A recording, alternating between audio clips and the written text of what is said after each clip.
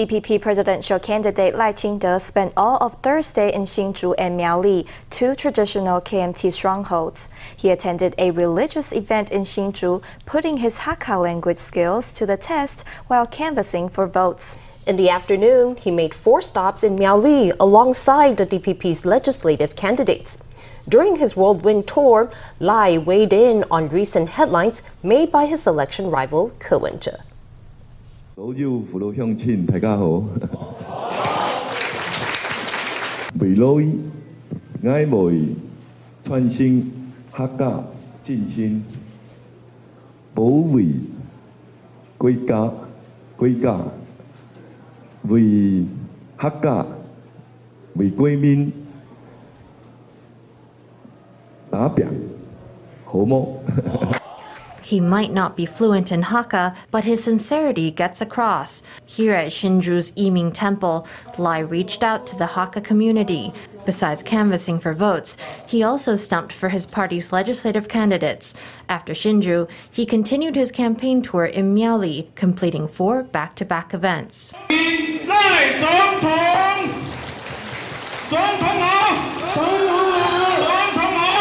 Lai spent the entire day in Hsinchu and Miaoli, traditional strongholds of the KMT.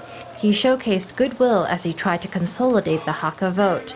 With the KMT and TPP alliance in limbo, Lai had some biting criticism for TPP presidential candidate Ko Wen-je. I repeat, the KMT-TPP alliance can be summed up in one word: hollow. What's worse, Ko Wen-je had previously said that he was opposed to smoke-filled rooms. His words are still ringing in my ears. Yet here he is, taking part in secret meetings. I don't think that's necessary. Lai took issue with Ko's backroom dealings with the KMT. He also addressed Ko's remarks about the DPP's nuclear-free homeland policy. Ko said that the government's solar power feed-in tariff of 9 NT per kilowatt-hour was too high. Lai said Ko's criticism was misguided. Ko Wen-je shouldn't just blurt out whatever comes to mind. He shouldn't jump the gun like this. The feed-in tariff of 9 NT per kilowatt-hour dates back to the Mao administration. When Woo Den-yi was premier, he established a mechanism that would gradually reduce feed-in tariffs. Now, Ko Wen-je is using this old data to attack the current administration. He's got the wrong end of the stick. Pushing back at Ko, Lai said his rival was protesting an old policy.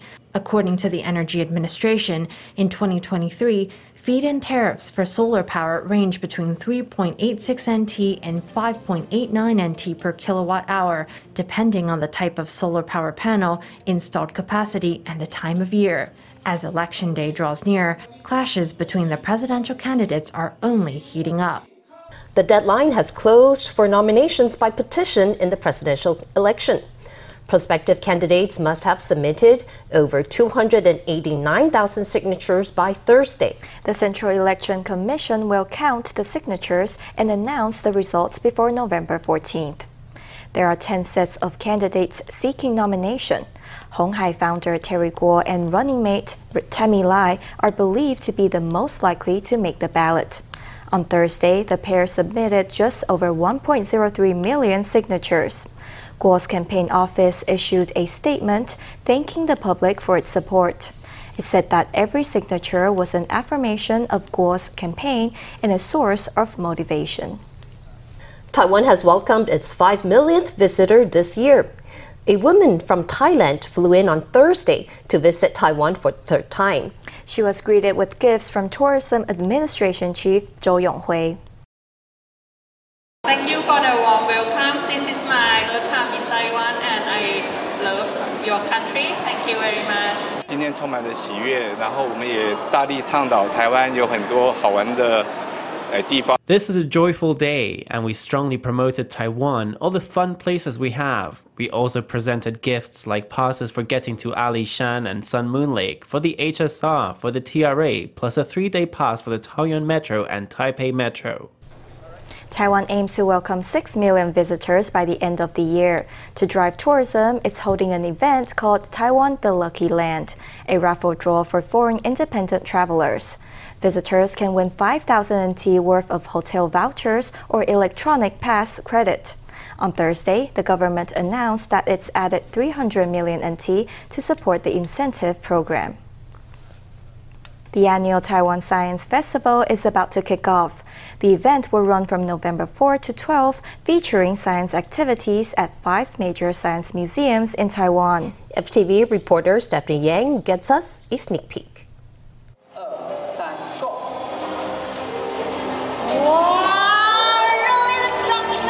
A magician performs at a press conference announcing the 2023 Taiwan Science Festival. During the festival, there will be a series of science exhibitions, experiments, workshops, and interactive performances at 5 science museums across Taiwan. They are the National Museum of Natural Science, the National Museum of Marine Science and Technology, the National Science and Technology Museum, the National Science and Marine Biology and Aquarium, and the National Taiwan Science Education Center. The Taiwan Science Festival will be held at 5 major science museums across Taiwan.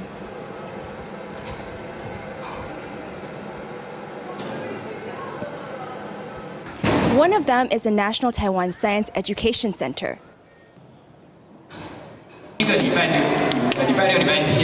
On the first Saturday and Sunday, we will hold many basic science-related courses and related activities in the museum. On the second Saturday and Sunday, we will hold a science market with 160 stalls in the park. There are many foundations and universities that will demonstrate fun, new scientific principles. We will display the bones of the first blue whale discovered in Taiwan. We will also showcase our efforts in environmental species conservation, marine research, and marine conservation. We're taking everyone to rescue corals this year. We will also explore geology and landforms, including sedimentary rocks. The museum will showcase dinosaurs. In addition, everyone can come to the museum to see a glove puppet show. We will use the glove puppet show to introduce the museum's research and collection. The Taiwan Science Festival is jointly organized by the Ministry of Education and the National Science and Technology Council. Since 2020, the Taiwan Science Festival has attracted over 1.5 million visitors. Over the past 4 years, we have created a festival that's suitable for everyone, easy to access, and a lot of fun. It brings kids closer to science. It's an outstanding program. This year, the theme of the Taiwan Science Festival is Basic Sciences Create the Future. The event will run till November 12th. FTV reporter Stephanie Yang and Zhen Chenluo in Taipei. Mycoplasma infections are on the rise. The disease commonly causes a condition known as walking pneumonia, which has already sent several children to the hospital. The symptoms of infection include a fever and a persistent cough. Experts warn that up to 70% of Mycoplasma bacteria are resistant to antibiotics, making treatment more difficult. This 7-year-old girl woke up with a fever and a cough and had to stay home from school. Her dad took time off work to take her to the doctor. She started running a fever. A family member previously tested positive for influenza A, so perhaps this is influenza A. She did have a mycoplasma infection before. When she was little, she had a fever that wouldn't subside and a persistent cough for a long period of time.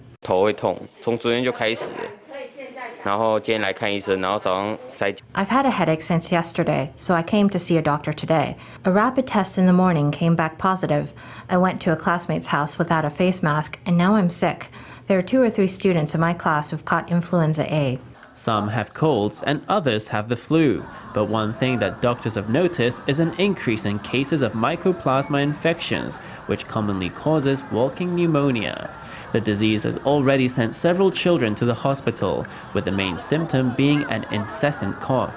Mycoplasmas are resistant to antibiotics, making treatment difficult. Patients feel like they want to cough but can't get it out. They have to exert a lot of force and cough from very deep in. Some children can get severe infections that make their lungs show up all white on x-rays. They get symptoms of atypical pneumonia. School-aged children, immunocompromised people, and older adults are high-risk groups for the disease, which should not be underestimated. And with temperatures dropping, doctors are also seeing an increase in COVID-19 patients. Over the past few years, everyone was masked up due to the pandemic, so we haven't seen big outbreaks of some disease for a while. China is seeing a surge in infections, and nearby countries like Taiwan won't be able to avoid it.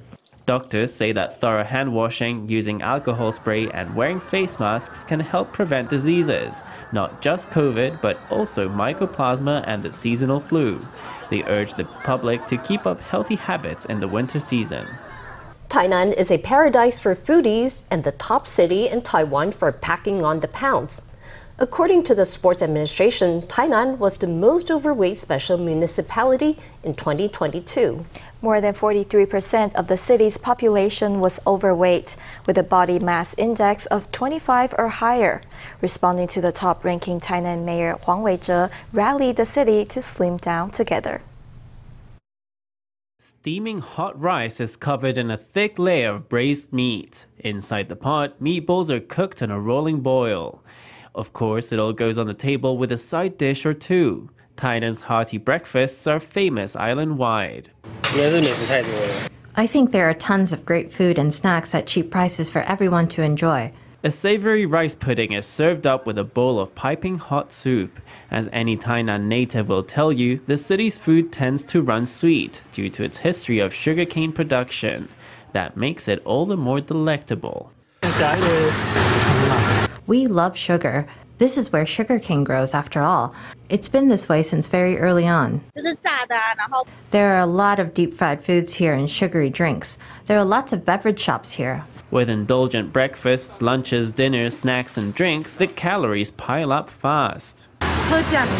There is tasty food and sweets. Sometimes I go out to buy something and don't feel like walking, so I take my scooter instead. Tempting food and too little exercise could be behind the latest overweight ranking. According to the Sports Administration, Tainan was the most overweight special municipality in 2022.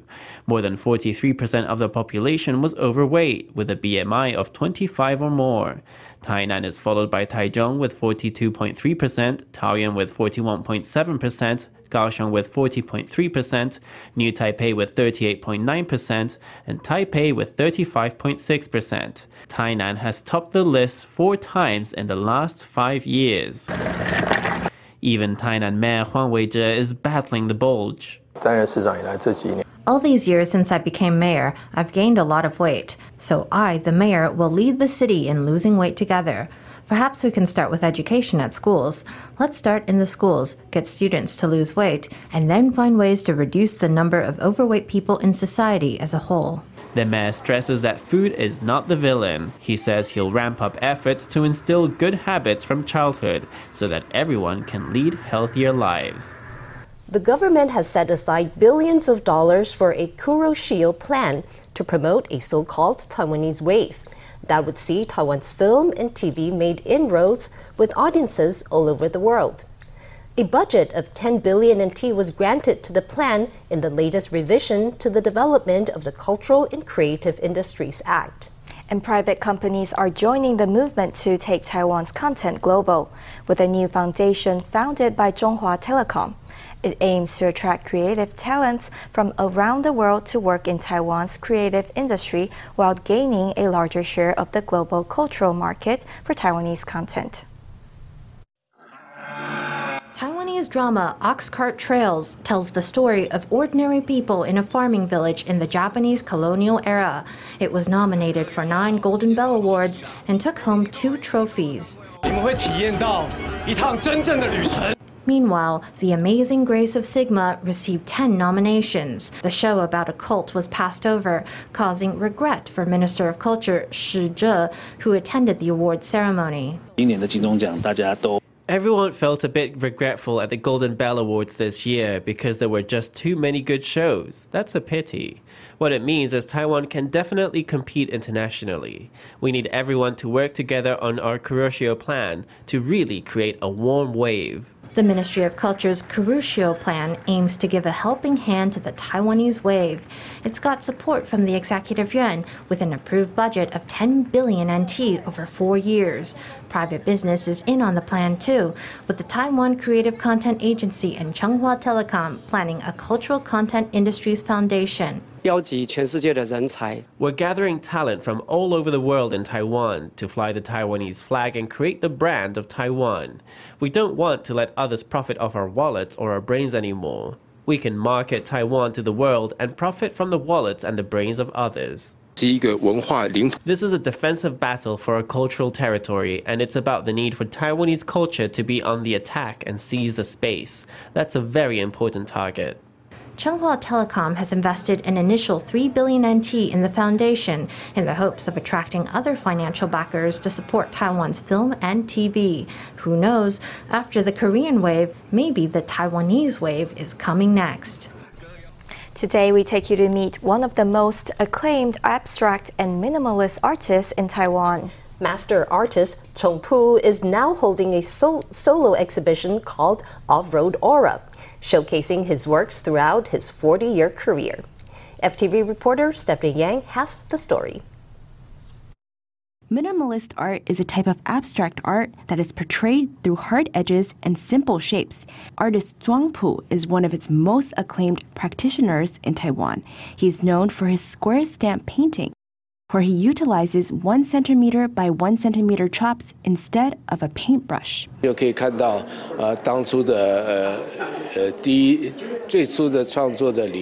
can see my earliest conceptual works and juxtapose them with my later works, which are the product of many influences and much simplification. They are more minimalist. Minimalism as an art form requires strict adherence to its principles. They are not a narrative. Minimalist works can be seen as bland. They can be said to have a spiritual essence. After graduating from Fuxing Trade and Arts School, Zhuang studied in Madrid and lived in Spain for 8 years. He began experimenting with minimalist art in Spain. Because when I was in Spain, I was also greatly influenced by Spanish artists and their informalist tradition. I felt that the sea and the sky there were vast and very free. Zhuang's newest exhibition, Zhuang Pu Off-Road Aura, showcases the journey of his minimalist art with over 100 works on display in a variety of art mediums. The exhibition will be held till February 18th in the National Taiwan Museum of Fine Arts in Taichung. The 3 rooms on the top floor of the art museum feature my graphic paintings from the 1980s to the present. The installation works are showcased in 3 spaces. There are several 3-dimensional works that are connected to the concepts of time and space. Besides creating, Zhuang is also a part-time professor at the National Taiwan University of Arts and Tainan National University of the Arts. He hopes to continue to create works and teach more people about the beauty of minimalist art. FTV reporter Stephanie Yang and Zhen Cunluo in Taipei.